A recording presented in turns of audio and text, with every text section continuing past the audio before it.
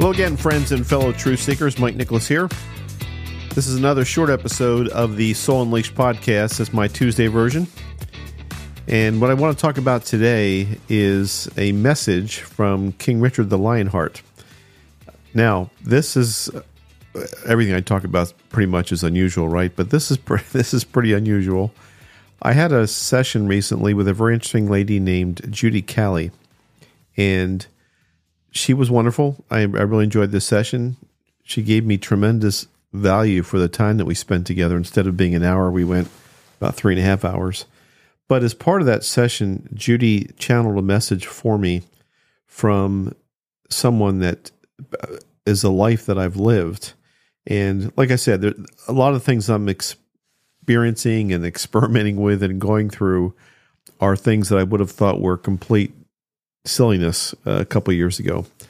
But this is very interesting, and as part of the session, actually towards the very end of the session, Judy basically checks in and asks my higher spirit, is there anything else that I need to know? And you'll hear her say that at the opening session here. And there is something else, and it comes through as Richard the First. And interestingly, she doesn't know who Richard the First is, and so she's checking on her laptop as she's talking to me to see who Richard is, and she realizes Richard the Lionheart, and then she starts telling me the message from him. Now, I'm a historian by hobby, I guess, and so I've done some research on Richard the Lionheart. Of course, I knew who he was. What's also interesting is I mentioned to Judy a couple times that I'm drawn to certain parts of the world. One of those is the Middle East. I've visited there numerous times, and particularly I'm interested in the Crusader time period in that part of the world, Lebanon, Syria, Israel, modern day countries. And she starts talking about Richard the Lionheart, and she doesn't realize what his involvement is with the Crusades. He was part of the Third Crusade. So all that is kind of, I need to read more about that and experiment more about that. And the things that she tells me as part of what you're about to hear, it's about 9 minutes long.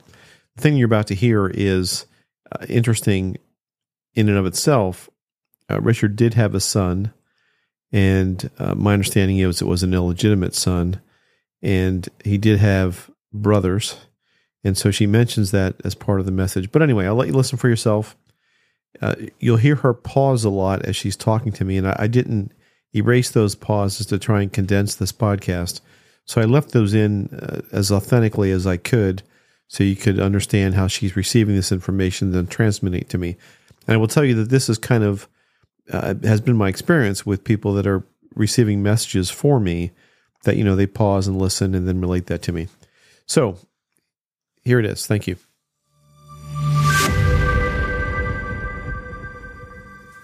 Is my higher self saying that we're done? I'm asking your higher self because your higher self is saying there's one more thing it wants to share with you. Okay, here we go. Now, I wait until we're not talking anymore so I can go into an altered state and I can give you whatever it's giving me. That's what I'm doing now, okay? Okay, they're talking about a King Richard. So let me see if I can figure out who King Richard is. Richard the Lionhearted. Richard the First was a king of England from 1189 until his death in 1199. He also ruled as Duke of Normandy. He died coming back from the Crusades. Isn't that interesting? Why did he come up? I don't know yet. I just wanted to see if I could find anything about him. But that's who he is, so you'll be able to look him up, okay? I knew right away as soon as you said it who he was. Oh, you did? Okay, well, I didn't have a clue. Okay, so here we go. So let me tune in and give you whatever message he has to give you. Here we go. By the way, this is a life you're living as him. At the time of my ruling, it was a crueler world. There was no space allowed for people to do what you today call do-overs. You were expected to defend your honor, defend your family. And if you were not a warrior, and if you didn't come from carrying your sword and you meant business, nobody respected you. It was a much more brutal time where men did not have the luxury to choose how they wanted to live. They either were coming from wealthier families where they had more choices, or poverty where they were owned and enslaved by a current king. At the time of my reigning, I delighted in brutalizing people because I felt very insecure about my own self as a man. And I felt that if I was feared, I would be respected. It wasn't until my own child was born and wanted nothing to do with me that I realized that I'd made a mistake. And what I ended up realizing was not ever made awareness in my family or my court. I could have been overthrown as a king if it was. But my own son would run away and turn his face away from me and cry every time he saw me. And I realized in that moment the price I was paying for making my position be so blood-heartedly stern, so that I had people shaking in their boots, and I thought that's what a king was to do. And one day, I took off all of my crowns and my robes and everything I was doing, and I was just in simple clothes. And I went out in the play area in the garden in the back. And my son was back there playing. And I stayed very quiet, laying on the grass, which was unheard of for a king. And I was laying on the land. And I just allowed myself to feel the wind in my face, to remember some songs that I sang when I was a child. And I started singing to myself. And my son came over, but kept a distance of about 6 to 8 feet. And he didn't say anything. And he just looked at me, and I could see his little knees were shaking. And so I said to my son, I'm sorry for scaring you. And I promise, if you come over here and sit next to me, I don't need to touch you. I will sing you a song. And he looked at me like he didn't quite know whether he could trust me or not. And it took him a while, but he eventually came over, sat on his little legs, had his little fingers in his mouth, and he was listening to me. And at this point, my son was in his 2 years. And I sang a song. And my son came over, fell asleep on my lap. And it was the first time in my life that I felt my heart. And I was so shocked when I felt it, because it actually felt wonderful. And my wife didn't bring that out in me. My brothers didn't bring that out in me. Only my son. And so from that day on, when I could, I would go out in the garden, take off all my king stuff, and I would just be quiet with my son. And sometimes we'd do little things, like I'd carry him on my back and take him around like I was giving him a pony ride.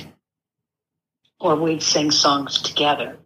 And sometimes one day he just took my hand and held it, and I was so shocked. I hadn't had anybody hold my hand in a loving way. And it changed me as a king. And I became a better man because of my son. And by the time my son went into the late teens, I was not the king that I had been. I was a transformed man. And so in that particular life, the gift I bring you from that life was having the courage to not allow what I had been shown to live be what I ended up living. And by the end of my reign, I was not the same man who became king at the beginning. And my son and I actually had a relationship, and it meant the world to me. I was never close to my wife. She was chosen by the families, and she never really liked me. And given the condition I was in when she was forced to marry me, I didn't blame her. I was not a nice man. And I enjoyed belittling her. Who wants to be belittled? But I did. But she did realize something had changed because she came out in the garden on 2 different occasions and saw her son getting closer and closer with me. And that shocked her. And so we at least were civil with each other. So I bring to you the awareness that when Judy's presenting to you to spend more time in your heart, I can tell you, as a king, it changed my life. Because in your heart, you can't lie to yourself. You can lie to yourself in your head, but you can't lie to yourself in your heart. And I got more and more where I didn't want to live the lie. I wanted to live the truth. I leave you with that thought.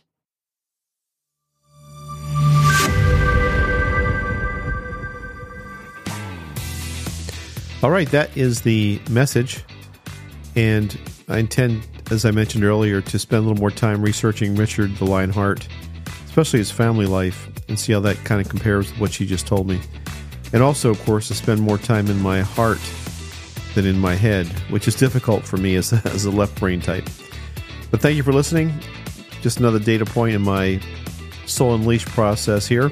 You can reach me at mike@mikenicholas.com or my website, mikenicholas.com. And my YouTube channel is at mikenicholas-unleashed. Thank you. Talk to you again Thursday. Bye-bye.